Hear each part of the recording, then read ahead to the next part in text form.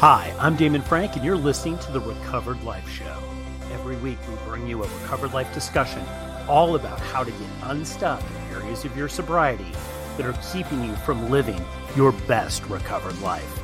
Remember, addiction is a life-threatening condition, and the information in this discussion is provided as a resource only and is not to be used or relied upon for any diagnostic or treatment purposes.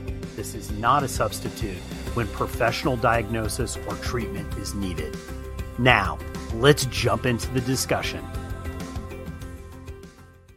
I'd like to welcome everybody to the Recovered Life discussion. You're in Unstuck every week. Myself, Damon Frank, guides everybody through an area in their life that they might feel stuck with. If you've ever felt stuck or you're stuck right now in an area of your sobriety, this is going to be a great discussion, guys. So welcome. Just a couple ground rules here. We do record these. So what we do with that is because this will be replayed, we do ask that you just refer to yourself. We'll refer to you in your first name, and you refer to others with their first name. And we also ask that you just be loving and kind and polite. That's it. Really, really, really small ground rules. And we can't wait to have this discussion. So Anne, I'm joined by Anne, my co-mod, who has long-term sobriety. And we always have good conversations, Anne, within the Unstuck room, because I think this is a special discussion because we really kind of get to the nitty-gritty of what people don't really want to talk about sometimes in 12-step groups or therapy. We kind of dive in to right into the heart of issues that have a lot of conflict. How are you doing today, Anne? What's going on with you? Share with us a little bit. The topic I picked today was problem with parents. And look, guys, if you've been sober a minute or you've been sober a decade, you know that people in recovery sometimes have problems with parents. This is no mystery. And I guess the question is, why do people have problems with parents in recovery? Well, I think a lot of it is that, we might come from areas or families that have suffered from addiction. And that is really, really tough. So when we get sober, sometimes there are resentments there, there are problems there. Maybe we can't go back to the family. Maybe things start to become aware for you about what actually is going on with you, what you're actually feeling now that you're sober. So we're going to dive in. Mother's Day is coming up here. And I know a lot of people in the Recovered Life community have shared that they've got problems with parents, that they have unresolved issues.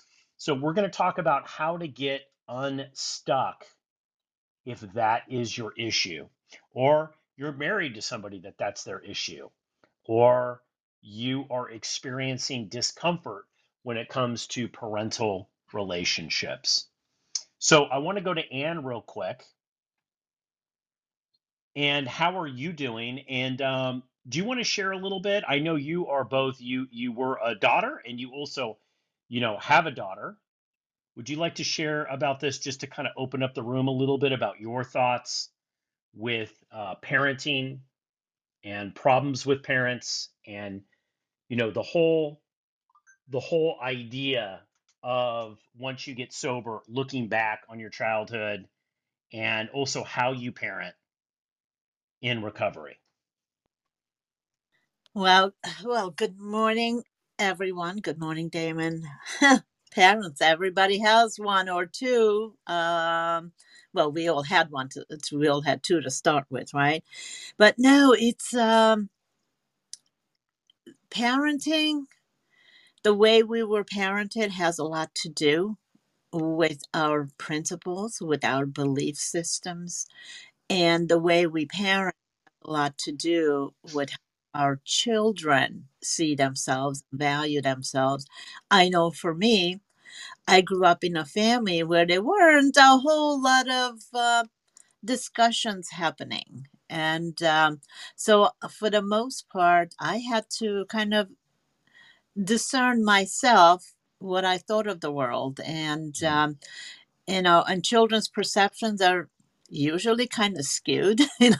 We make molehills out of I mean mountains out of molehills kind of thing. So I had excuse me, I had a lot of learning to do about myself as I grew up. And I am still learning how to be a great parent. My daughter is 24 now, and I've done a lot of things right because of what I learned. And I missed out on a bunch of things I totally missed because I did not know what to look for.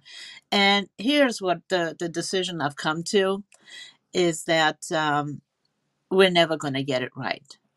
Because speaking for me, I'm raising a human being who really is her own person, and my job is to not to mess her up too badly, as somebody put it, right? And so it's my primary purpose was to basically see her for who she is and support her in becoming who she's supposed to be. Okay, that sounds really, really good, but I mean, it's hard when we're emotionally involved, and that's my daughter and I want to do the best for her and all these things that come up. I'm just throwing this on the table because we're going to have deeper discussions about this. But I will tell you that it's been a learning process. It's still a learning process. Communication is as with any human being, and especially with our children, our parents, because we feel we're so connected. We feel so much, and our emotions sometimes get us even more confused. So there's a lot to discuss here. What a topic you have chosen, Damon. I'm excited to kind of I guess dive into them, different aspects Mhm. of it, the communication, the empowerment aspect of it, and how do we get messed up, in some of the ideas that we took from our parents, that whether they actually meant it or not to say some of those things. It's a hornet's nest, isn't it? So anyways, I'm going to It hand the really is. you. It really is.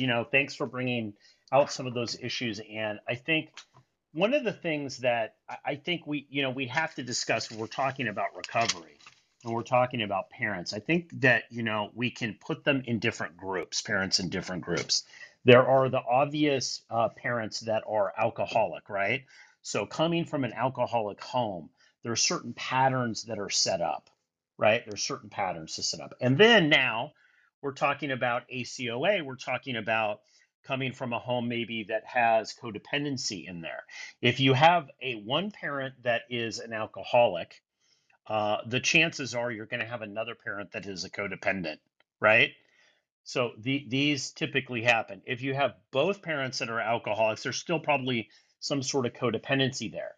Now, if you're an alcoholic and you're sober now and you're in this listening to this discussion, you might say, well, my parents weren't codependents and my parents weren't alcoholics, but was there a layer of dysfunction?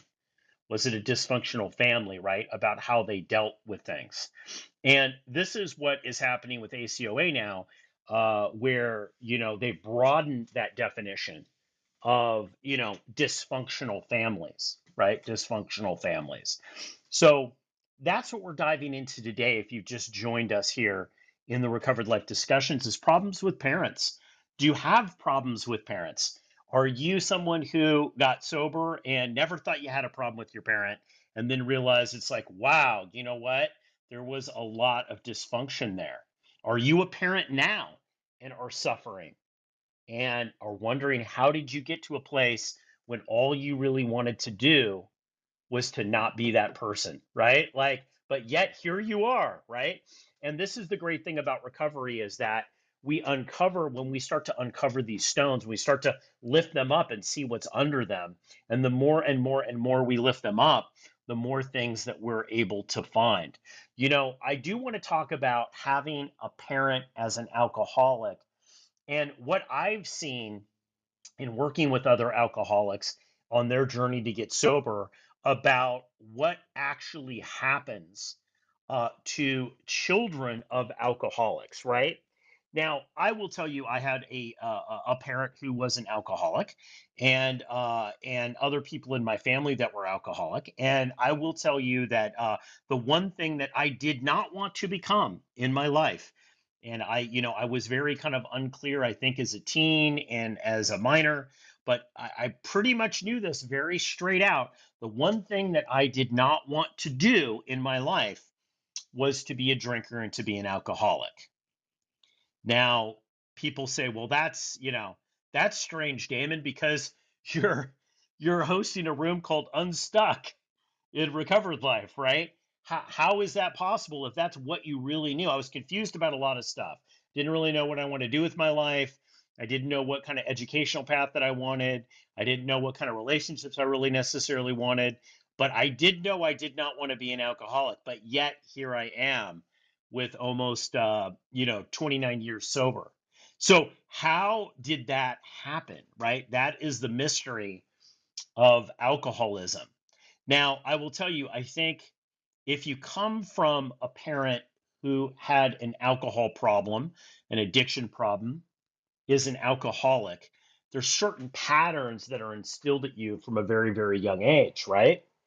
And whether or not you're aware of those patterns are still running out in your life.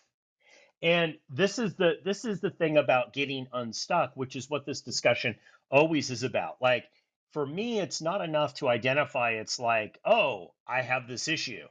I don't want to live, I don't want to be hang around the crime scene all day long. If I've identified that there's a murder and the detectives are there doing a chalk scene and the crowd has formed, I don't want to be there 5 days later, right? After everybody's left. But that's what happens with alcoholics. We get stuck because we don't understand how in the hell did we get here? Because if you have alcoholism in your family, you've seen what it does. And it's funny, I remember very clear saying, "Hey, you know what? I don't want to be that. I don't want to be that." But if I had to add up how many people that I know that are in recovery who said that they did not want to be alcoholics, and they did not want to be problem drinkers when they had parents that were problem drinkers, I could fill a stadium with those people, right? So why is that? So I want to dive into that a little bit. The second camp that we could talk about is patterns. Now, you might be in recovery, you might have a year, a two, you might have a decade, you might have several decades. But you're starting to realize either how you raise your kids or how you are with other people, those alcoholic patterns, right? You might have a problem. You might not have been parented the way that you wanted to be parented. And now, as a parent, you're realizing, like, oh man, like this wasn't. This is I wasn't parented correctly, right? A lot of people have that and they want to repair that, right? But that is tough sometimes because what happens is you get in, if you're sober, if you already have kids, and you are now like trying to repair certain things you've done, or you have certain thought patterns or beliefs or things that you think about yourself or other people, and they are somehow subconsciously instilled in our children, right? So that's another area. Problems with parenting or problems with, repeating those patterns over and over and over again. And then the last thing I want to bring up, Anne, before we start bringing people up, because Recovered Life Discussions is really about what you have to say, right? But I want to throw a couple topics out. The third is the third topic is not getting what you needed with parents, right? And with Mother's Day coming up, I didn't have this situation with my mother, so it's not an issue for me, but I know other people have shared that they have issues regarding a mother parent with realizing in sobriety that they did not get what they needed. They did not get what they needed. How do you repair that in recovery, right? So I want to dive into that a little bit too, because I think that's an important thing. I'm just going to share here before I turn it over to you, Ann, and we start bringing some people up. I found that, for me, having an alcoholic parent who is a father that I did not have the relationship that I needed, right? And so, I'm a father now, so I had the opportunity to be able to recreate that, right? In a positive, healthy kind of way. But not only in that, working through 12 step programs and mentoring and things like that, I was able to become the person that I did not have through nieces and nephews and nieces, right? Like all that kind of stuff, right? So there's always an opportunity to be that role in recovery. If you didn't have the opportunity to be parented correctly, you can parent correctly now. This is what I call healing, right? And I'm saying this not in a codependent way. Like I'm not, you don't want to seek out people in some weird codependent relationship, but in a healthy way, be the person. I got sober in my mid 20s, and I will tell you, I will absolutely tell you that I needed intervention there from a father type figure. I didn't really have that, right? To a certain degree, I did. I had other family members who ended up filling that role, but I was missing that leadership as a man. But through recovery, what's happened is I've been able to be that person to other people, right? And this is the great thing. I found that sticking into the problem, it's like, oh man, and I was this person for the first couple of years of recovery of like, oh man, I didn't get what I needed here. It's never going to be fixed. That circle down the drain thing, you just keep circling the drain over and over. And what I found is taking positive action. Okay, you know what? I'm never gonna. I didn't have that. That's true. I didn't. Right. So just to be able to acknowledge it and to be truthful about it, but to say like, but where can that play out in my life? Right. And this is the beautiful thing about recovery. So, Anne, I hope I set the room up. We're still only, 17, 18 minutes in here. I'd love your thoughts before we start bringing people in. So I kind of went over three kind of camps of things that I've seen that people have problems with their parents, the parent issues kind of play out. I'd love to invite some people. We've got a lot of people here that have great sobriety in the room. So I would love to bring you guys up. So definitely I'll send out some invites. Definitely raise your hand. I'm going to turn it over to you, Ann, to see what you think about kind of what I said.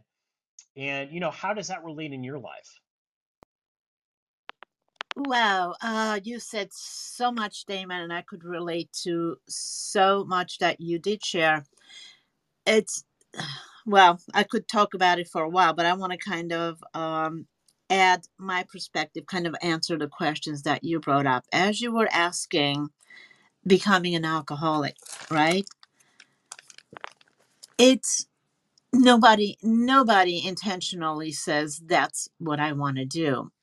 For me, and I'm blessed to have been experiencing sobriety for over 32 years now. And I will tell you that it was never intentional. And nobody thinks about it. I didn't even know it was a thing. So for me, it was escaping from pain. Now, how did I decide that's what I'm going to do? Well, the home I grew up in, there was always drinking and parties. There were always people coming and going, and my dad, was very much a social drinker. That's uh, over the top, and so to me, alcohol it was there when you feel good. And then, if we would have a tummy ache, my mom would give us a shot of vodka. It would warm up the tummy, and you feel better. So come on, if you're celebrating, you drink. If you're in pain, you drink. And so a few things happen. Like all of us, we experience things and things we see in families. Now, you did bring up something, dysfunctional families. We all have dysfunctional families to whatever degree it may be, and our perception makes it dysfunctional. I have two sisters. We grew up in the same family, raised by the same two parents, and all three of us are very different. My sisters don't have an issue with it. One of them has a lot of emotional challenges, and the other one is very stable and balanced and happy. So, how did this happen? Well, it's all perception. Depending on what's going on in our parents' lives, we take on identities. I'm the oldest. I had to exceed, I had to excel, I had to do everything. And on the things that I couldn't, somehow I took it, oh, I'm not enough.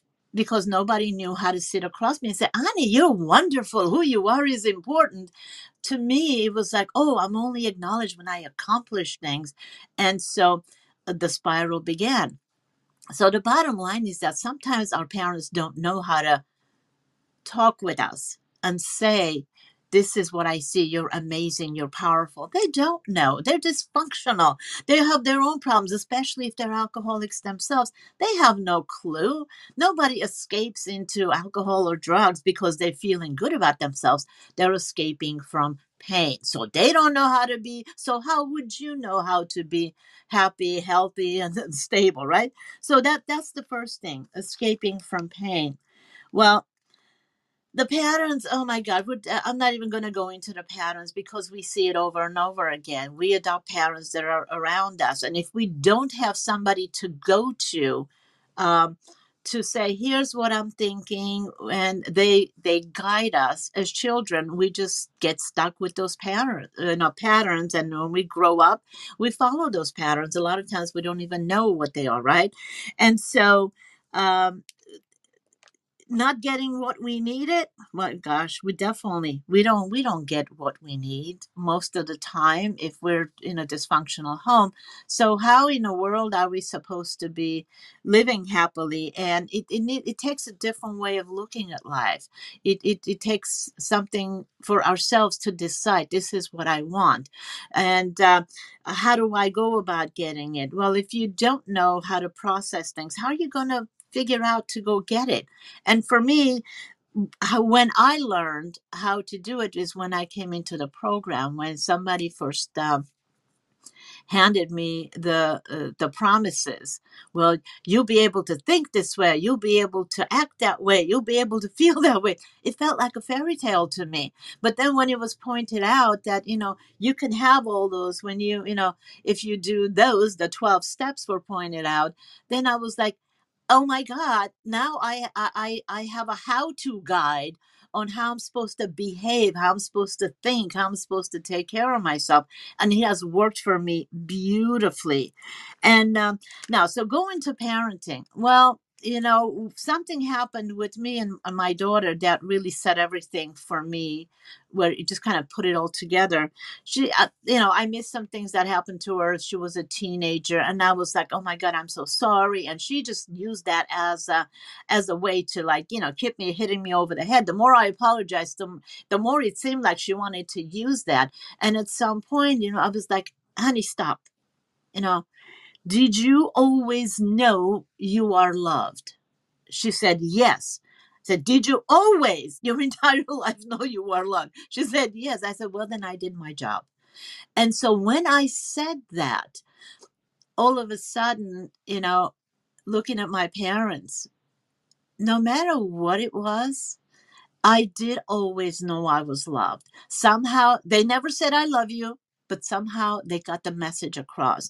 So once I started seeing that, all of a sudden, I saw everything from a whole different perspective. My parents were not perfect by any means. That's why I wanted to escape. And I will never be perfect, but I'm giving myself a break as a parent. And I understand that my daughter is going to be who she is. And, the things that she has learned from me, the good, and that will serve her, and the things that I did maybe that caused her some pain, or situations where I did not do it the way I'm supposed to, she learned how to do it, and she's going to be a better parent than me, hopefully, when she has her children.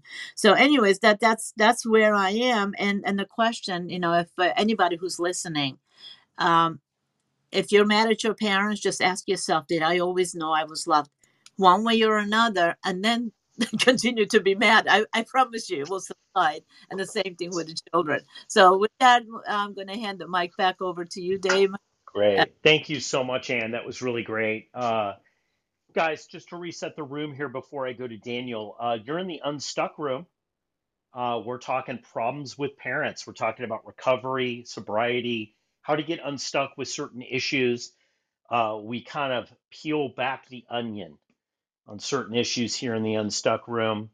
And the topic is problems with parents. Daniel, Welcome to Recovered Life Discussions. How you doing? I'm doing great. Super interesting topic. Uh, Let me see. How can I start this? I come from an interesting perspective, right? Me and my wife were both children of addicts, both on the father side of it.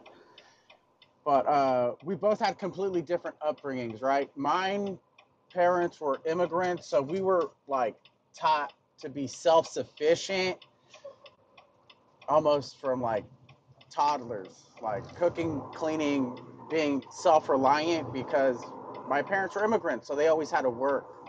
They weren't around to do the leave it to beaver stuff. So like I grew up like that, right? And I had this conversation with my dad while we were both drinking, of course. And I'm like, it's your fault. Like it's your fault I'm like this. Because I was brought up this way. And my dad just looked at me straight in the face and said, if this is the attitude you want to have, we're gonna make it. And that dude shattered the paradigm I was living in and was like, well, this is the hand I was dealt, and I have to figure it out, right? And now, from my wife's perspective, she was her parents weren't like that, and they had the more work. We have the external perfect picture, but in the house is chaos, and like their family doesn't function right if they're not always in communication and like they're their own support system, right? So when it comes to me and her as parents, it's the two extremes. Like I'm super self-aware and try to instill that into our daughter and our new child that we're going to have in 9 months. And she's super socially aware. So, but we live in the extremes. We don't live in a comfortable middle. So we're trying to find a silver lining for that. But I mean, we learn as we go. My 13-year-old is like on the outward fine, like straight A and B student.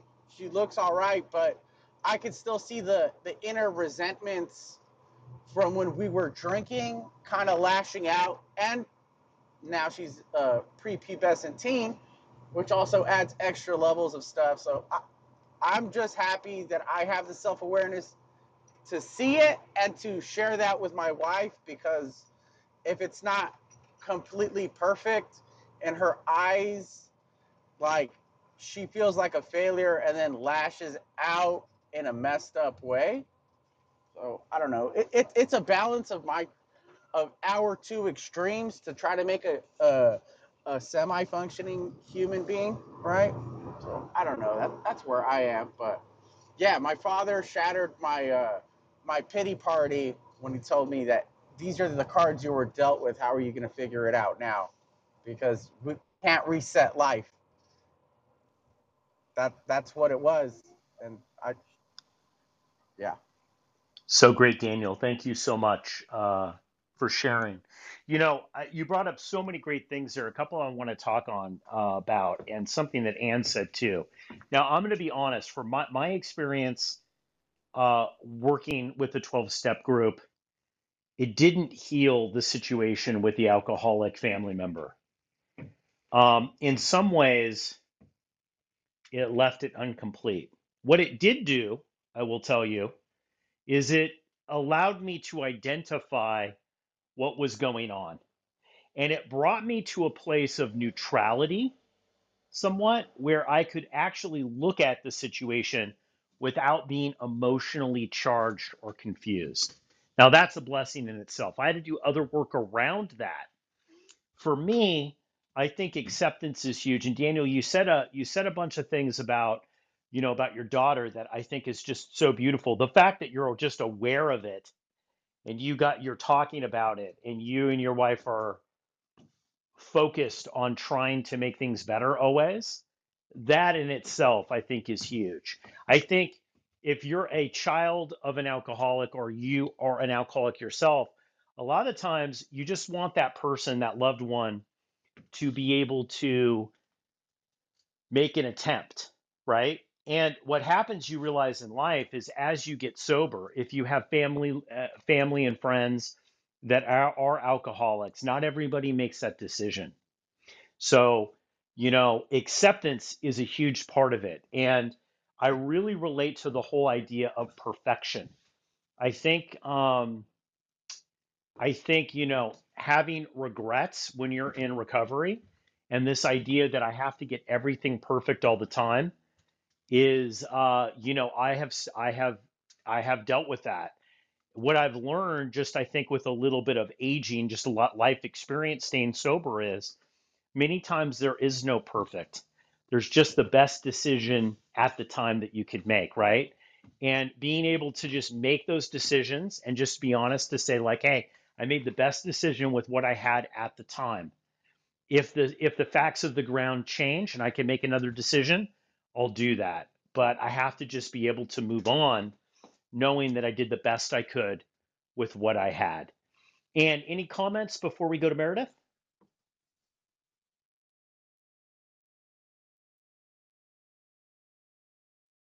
Okay, I'm gonna go. I've lost Ann there. Meredith, welcome to Recovered Life Discussions. We're talking about problems with parents. Love to hear what you have to say. Hello, Damon. Hey, everybody. This is a great topic. I've spent a lot of time in my recovery on this topic. I'm an adult child of an alcoholic, and grew up in dysfunctional home. My father was an alcoholic, and my mother never labeled herself as an alcoholic, but I know that she used drugs and alcohol to cope. I think that her biggest issue was of codependency, and um, I I did not go down the alcoholic route, although I really wanted to. I didn't have anything to numb my pain.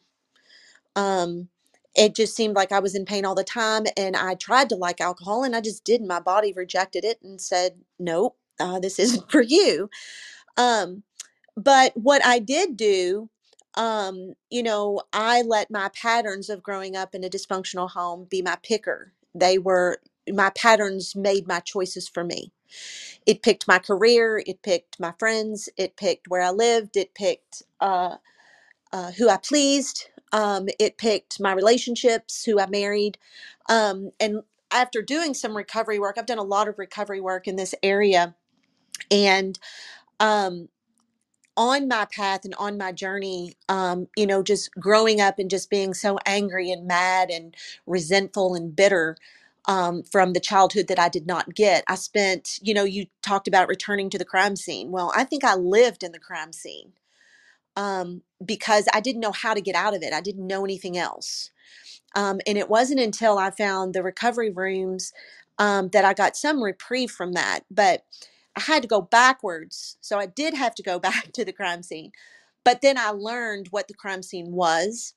And then I learned tools and I learned ways to be able to reparent myself. Um, I did not get what I needed from my parents growing up, neither one. Um, and it's like I spent a lot of my adult years resenting that because I wasn't given life skills. I think Daniel touched on, being very self reliant and self sufficient because your parents were absent and never there. That was me. I was, cleaning house and doing my own laundry at age 8. I felt grown at age 10. So it was all about producing and being self sufficient and being self reliant. Um, and, in some areas of life, that served me very well. It served me very well in my career, but it also turned me into a perfectionist and a workaholic. So it's living in that extreme. There's nothing wrong with being self sufficient and self reliant, but if it starts creating problems within your life, you're too hard on yourself, never feeling good enough, you're beating yourself up, that's when it really becomes a problem. Um, and that was me. And I can remember myself saying, it doesn't matter what I do or how I do it, it's never good enough. And I used to say that all the time before recovery. And I've learned through reparenting of myself by going back and then being able to take a blameless inventory, is what they call it in adult children of alcoholics, We take a blameless inventory, and it is an inventory of ourselves and our choices, an inventory of our parents. So we don't sugarcoat what happened to us in our homes or in our dysfunction. So we're honest about that, but at the same time, we don't point the finger. And then we learn to be able to see what our part and our role is in the way we live life today, and the things that we can do. We can recognize our patterns. We can work a recovery program. We can talk to a recovery coach. We can have a support group and a support system. And there's many things I know now that we can do differently. We do not have to stay stuck in our patterns. We don't have to let our patterns pick our decisions in life. Um, and I know Anne asked the question, did I always know I was loved growing up from my parents? And the answer was no, I didn't.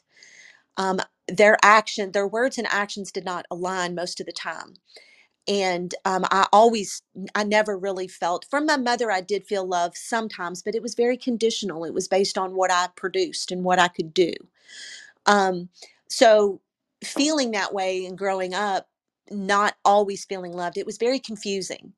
But as an adult, and now as a healing, recovering adult, um, I can say that my love has to come from within. So I had to go back and reparent myself and I had to identify my inner children. I had to heal them, and I had to love and accept them for who they are. And that has been a huge turning point in my recovery, because there's parts of myself that I really just didn't like. But on this journey, it's been very difficult, but at the same time, it's been extremely worth being able to go back and identify those things. I'm not a parent, like I don't have any human children. I have fur kids. Um, but for me, I am a child of God. So I am his child. And he gives me the tools that I need to parent myself. And that's where I keep my focus on. And I know today I am enough. I always have been, and I always will be. So thank you so much, Damon, for this topic. I'm going to land it there, and I'll turn the mic back over to you. Thank you so much, Meredith. You always have great insight on all the topics that we choose to discuss. So many great things there. So many great things. This idea of reparenting, I'd like to dive into that a little bit too. Meredith, if you could comment here real quick on this, how did you? Because obviously at one point you had the discovery, hey, I'm going to have to reparent myself. What did that look like? What were the steps that you took to start reparenting yourself? That's a great question. The first thing, I didn't know I was an adult. So, like, on the outside, I'm an adult. Um, so in my mind, I'm an adult, but on the inside, I'm mush. So I'm this scared little abandoned child. And the first thing that I had to do was acknowledge that there was a problem. There was a void that was there. I had to acknowledge that void. And once I was able to acknowledge that there was a void, then I had to ask for help. And it was through a fractured relationship, is what got me there, because I knew something was wrong. Um, the other thing that I noticed was throughout my entire life, I am the one and only constant in my own life.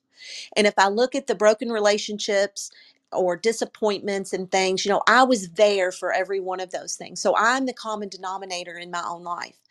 And when I started to be able to look at, okay, I am the one that is here, and that's when I could really be able to look at the fact that it's not that everything was my fault, but there was things, and I played a role in my own life.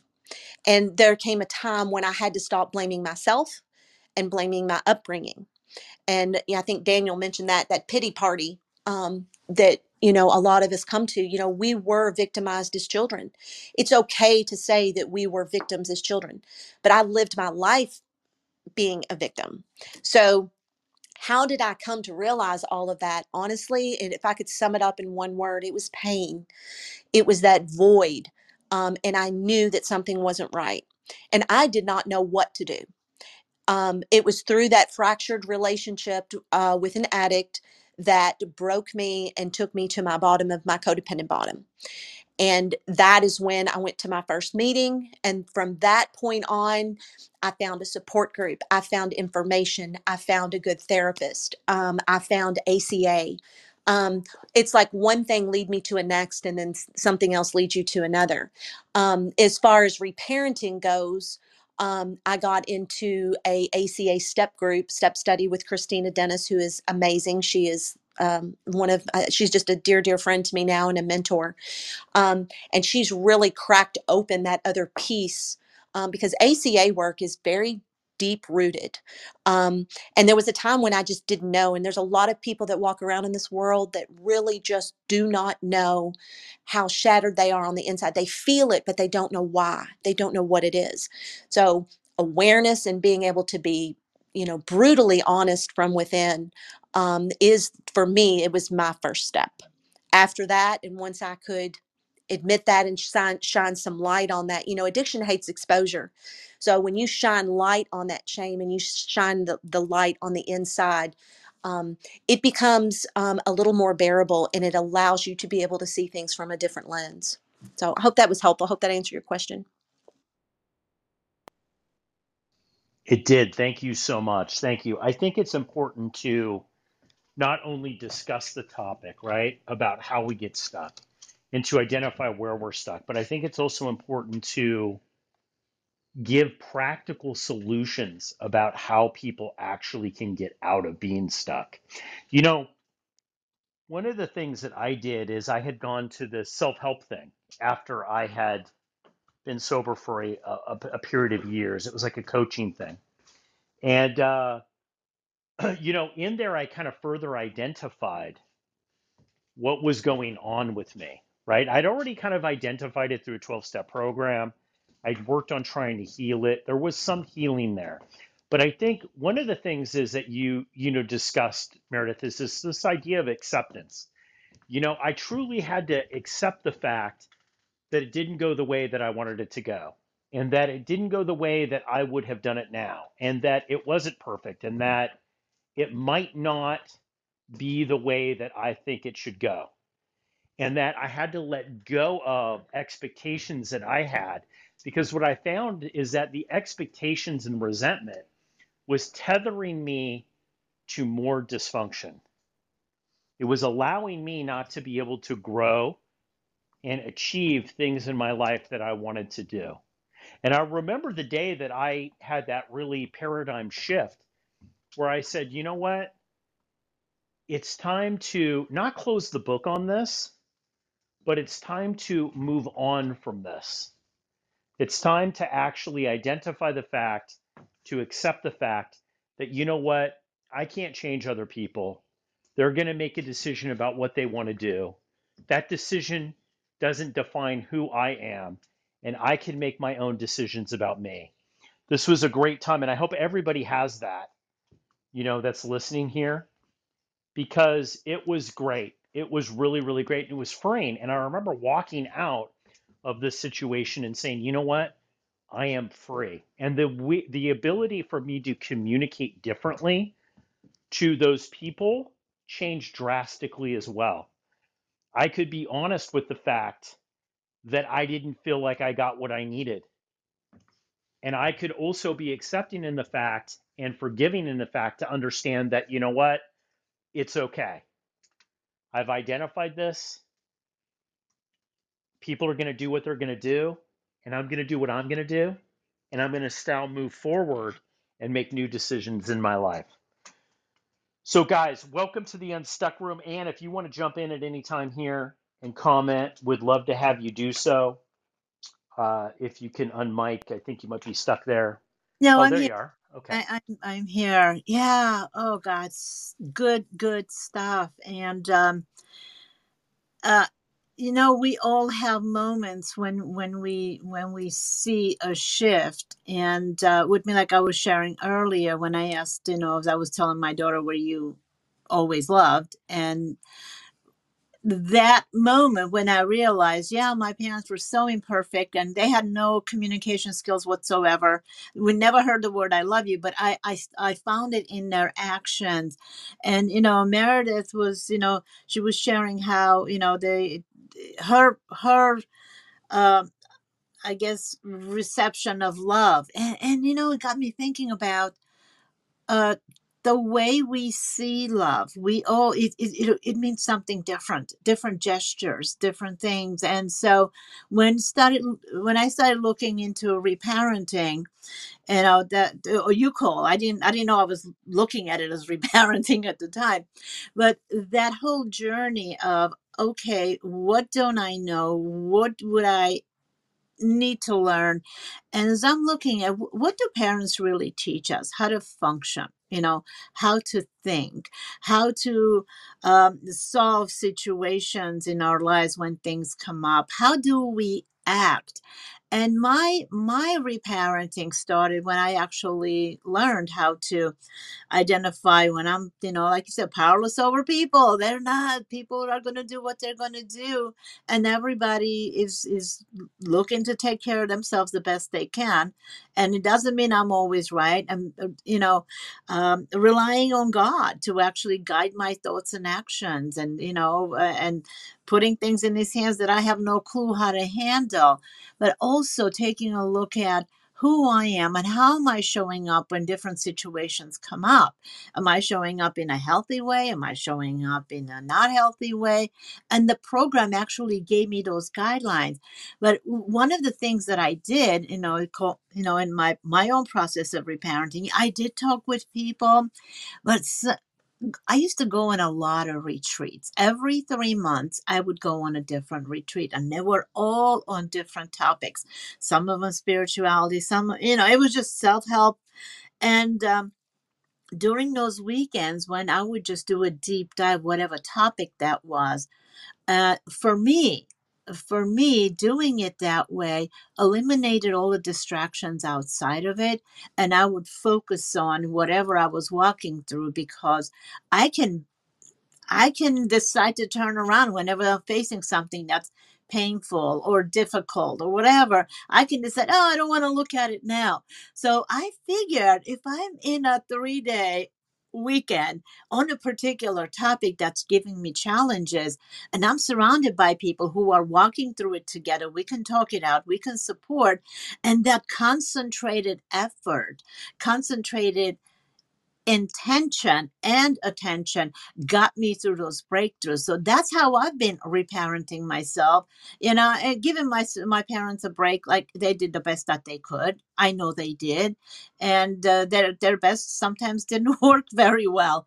And so that's kind of how I've been doing it. It's a process, and there's always something that comes up, and I'm like, okay, what am I going to do about it? And for me, I have found there's never a situation in my life that comes up that one of the steps doesn't have the answer to.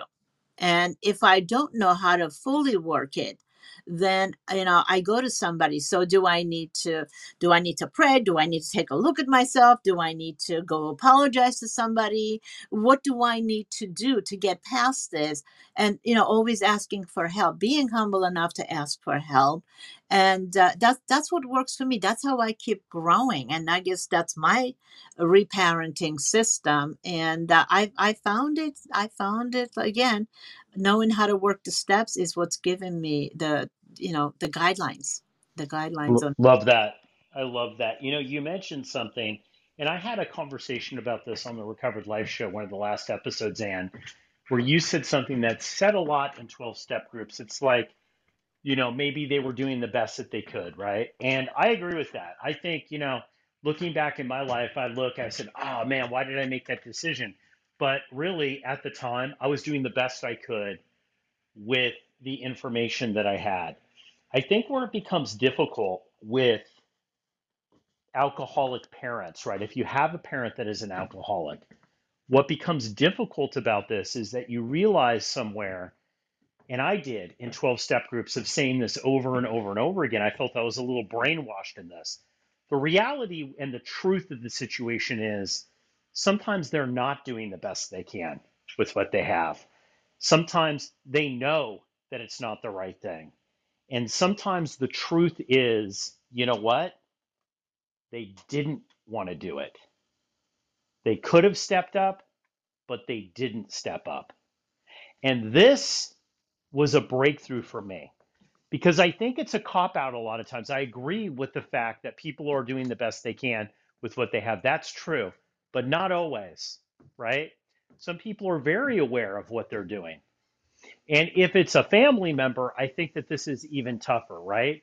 And sometimes, and what, it was interesting. I remember when I had the shift, and I remember telling a guy that I was working with in a 12-step program, I said, you know what? To be honest with you, this doesn't ring true for me. And I remember him saying, listen, um, sometimes it's not true. Sometimes people aren't doing the best with what they have. Many times they are. Many times they are. And it's funny. I think one of the things that we have to do if we're in recovery, whether we're in recovery through codependency, alcohol, drugs, gambling, anything, I think what we have to do is we have to have more patience with people. And we have to look back and say, you know what? Um, I've made bad decisions. I know I made bad decisions when I was actively drinking, right? I made bad decisions. So I understand what it's like when people make bad decisions. But at the same time, I don't think we want to brush everything under the rug and say, well, they're just doing the best they could with what they had. Sometimes that's not true. Sometimes people know what they're doing. Sometimes people don't care. That was my big epiphany is sometimes that they know what they're doing is not good and they just don't care. And that I have to be okay with that, right? I have to be like, I have to have acceptance to that. I don't have to be okay with it, but I have to have acceptance. I really, Guys, you were, Damon, I just oh, sorry, I go just ahead, wanted Ann. to pop in here real quick. I really do agree with that. Um, there's been people in my life where I can look at them and if they've wronged me or something, I can look at them, like my mother, for instance. I really do believe in my heart that she did the best she could with the tools that she had at the time. But I can look at my dad and I can say, I can't give him that same credit. I can look at relationships and say, this was a conscious choice, this was intentional. And um, I know you didn't do the best you could. And like you said, it's okay. It's just a matter of accepting it. And part of that, for me, part of that accepting that, because that really sticks in, or it used to stick in my craw really bad. But part of those things that parents, I believe parents are supposed to teach you is how to identify your emotions and be able to give you some form of tools or understanding of how to manage those emotions. And if you grew up in a dysfunctional home, most people that grow up in that type of home, they don't know what their emotions are, or if they are lucky enough to be able to know what they are, they don't know how to manage them. And for me, a lot of being able to get to acceptance is being able to manage my emotions about how I feel about what they've done. And so there's a lot of times I can't get to acceptance without being able to identify the emotions that I'm feeling at the same time. So that was a really good point that you brought up. So thank you so much for bringing that up. Meredith, I'm so glad that you brought that up too, because, not only that, a lot of the times when the person starts to become aware, the recovered person starts to become aware of what's actually going on, that they're not doing the best they can with what they have, that they're making poor choices, right? And that now that they're aware they're going to continue to make poor choices, um, there is a bit of resentment that comes in. I know, I think that's only human, right? That this resentment comes up to say, it's like, man, why are they not getting it? Why are they not getting it? And I think that sometimes we don't know why. Like sometimes people die of alcoholism. Other times people will have recovery forever. We do know clues. Like I'm a big believer in success leaves clues. If you keep working on yourself, I think you have a better chance, right? We know this, we see this. And part of this is just the recovered life discussions that we're having, guys. I mean, I think having these discussions is a key to an opening to a greater awareness of ourselves and what Meredith said, the emotions that we're having, being able to identify those and take right action around them. Um, any comments, Daniel? Would you like to chime in here? Yeah, it's super interesting that this is brought up, right? Like, I grew up in a neighborhood, a lot of gang violence, right? So a lot of families of generations of gangbangers. So I had a lot of friends when I was a kid, and he was just like, I'm never gonna get out. I'm either gonna be dead or doing life in prison by the time I hit 21. And I try to help him not see that, but that's what he believed, and he, mission accomplished because he's doing life in prison now. But it's not just the addiction; it's the dysfunction in the household and what we think is normal with our environments, right? So, like the neighborhood around you that you live in, and if all of these families are in dysfunction, it's normal until you leave your neighborhood and see that it's not just like that. Because just like the internet, right? If you feel that you were hurt or jaded and you go on the internet and you do your Google searches, you're going to find a lot of people that are like you. And then you have your weird hive mentalities that jump into conspiracy theories of whatever.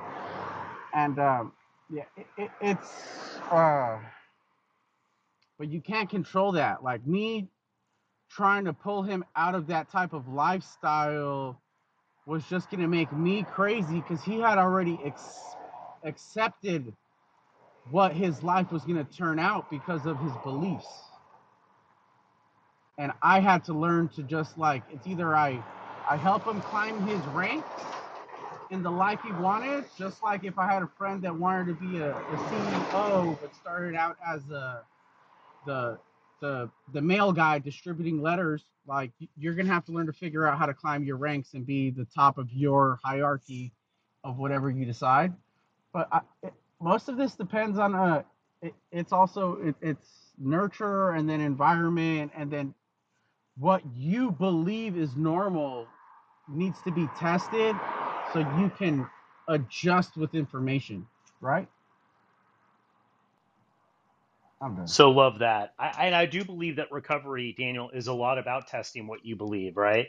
Most of it is letting go of old ideas about our perception, about who we think we are, who we think other people are, what we can do, what we can't do, what our beliefs are, how we frame them. It's it's the process. So thank you so much for bringing that up, Daniel. Amber, how are you? Good to see you. We're talking about parenting. We're talking about problems with parents and recovery. Hey guys, good morning. I'm waking up still. Yeah. So one thing that I've done or I've had, or something that I've kind of worked with that's helped me kind of release kind of resentment or anger towards some of my things my parents have done is I've kind of been able to, I kind of look at my parents and then I think about like their parents and then their grandparents and like what they were brought up in. And like there's some things that um my dad is the alcoholic and there's a lot of things that he should have known better and could have done better. But I know his household and his upbringing was a lot worse than mine, and he was taught that that's how you treat people or what is okay, or even people acting out in their own hurt ways kind of still, they're not growing up from their problems when they were a kid and having alcoholic parents. Um, and so I've kind of been able on some level to kind of let go of some of the anger or the resentment or judgment because, I know that he's just a hurt little kid still inside him. And I can still have like the tools to like do what I need to do to keep myself, moving forward and working through things. But I don't know, it's helped me a lot just because generational stuff is really real. And a lot of times our families or people, that's how they're sick because people, usually their parents or somebody else that was taking care of them was also sick. So it's helped me a lot, have a lot of peace with that and kind of accept him where they're at and accept the situation um, and then be able to have that information and then be able to move forward with not with trying to just be aware and sensitive to not repeat those patterns.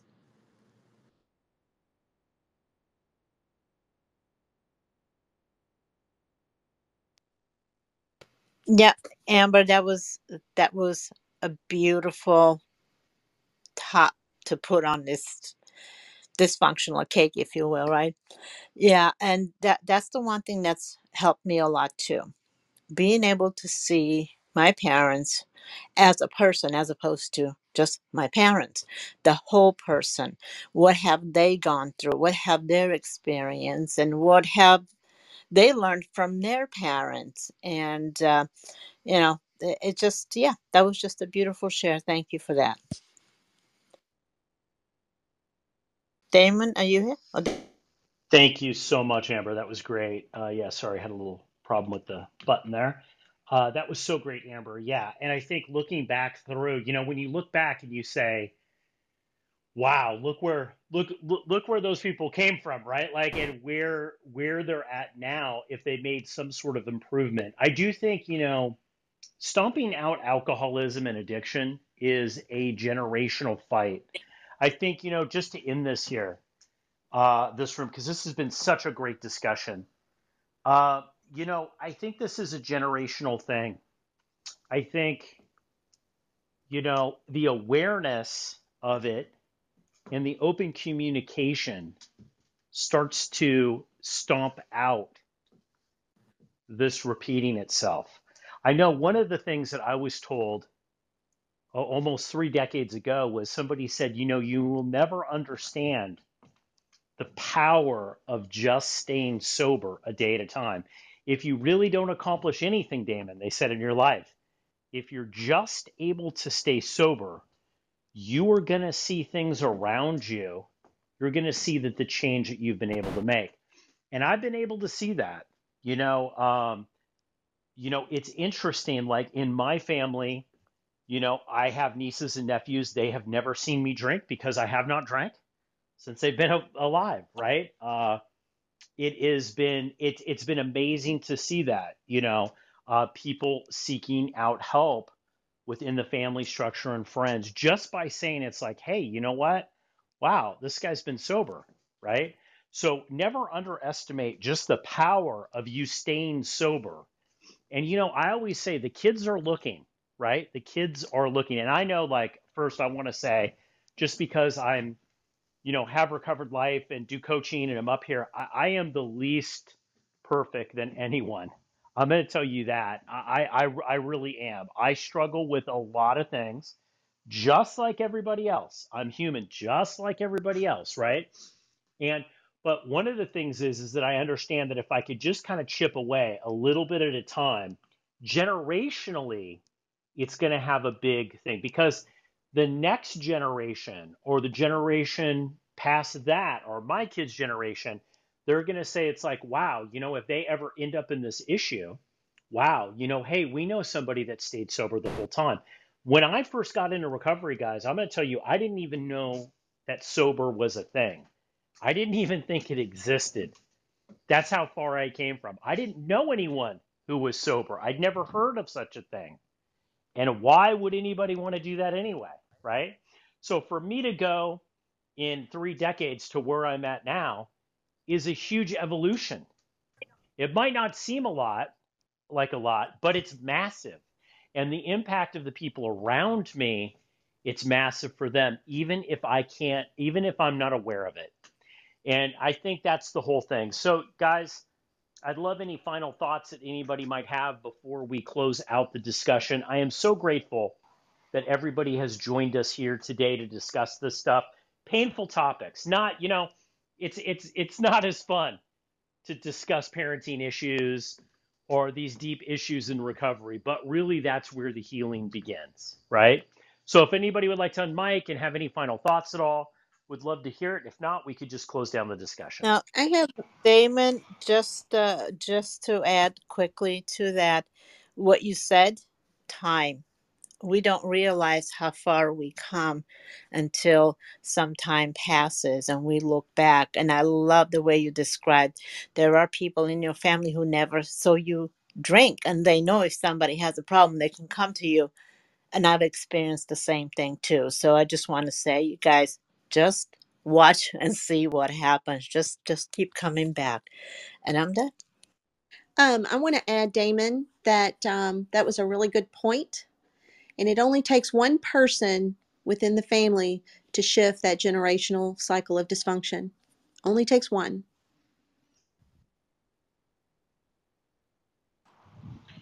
Yeah, I'd like to add that. Well, my final thought is, like, the perceptions that we have is only based off of the limited amount of people we have, right? The internet is cool if you use it the right way, but if you just surround yourself with the same like-minded people, you'll never grow, and you'll just think that this is the norm. So we really have to question our beliefs, but be grounded in self so we don't get lost in it, right? I was talking to this young lady who was trying to prove the cheating was the ultimate good. And I'm like, only if you see things as a selfish child would, because you're only looking at silver linings thinking that that is the norm because you were brought up in a chaotic environment, and the people that surround yourself with live by that same perspective. So we need to challenge our beliefs to be able to actually grow as better humans. I'm done with that.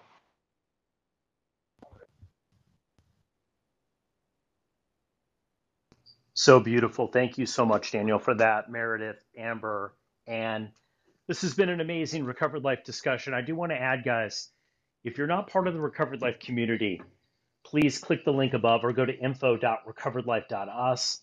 You'll see a little blinking, little animated GIF there that you can join. You just click on that. It takes less than a minute to join. And it's 100% free. And we have these conversations continue there. It's a community of like-minded people who want to live their best recovered life. Also, there's a link to be able to get a hold of me.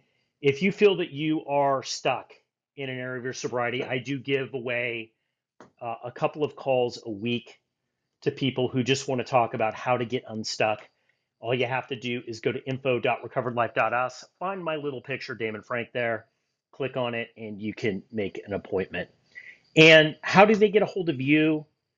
I know people can follow you on Instagram, and also you are also on Recovered Life, so they can connect with you there. Yes, they can. Just feel free to DM me, and yeah, that's kind of where we just kind of hang out in this club and share. Thank you guys so much for all of your time today. I hope everybody has a great weekend, great Mother's Day, and I'm looking forward to seeing everybody next week on Unstuck.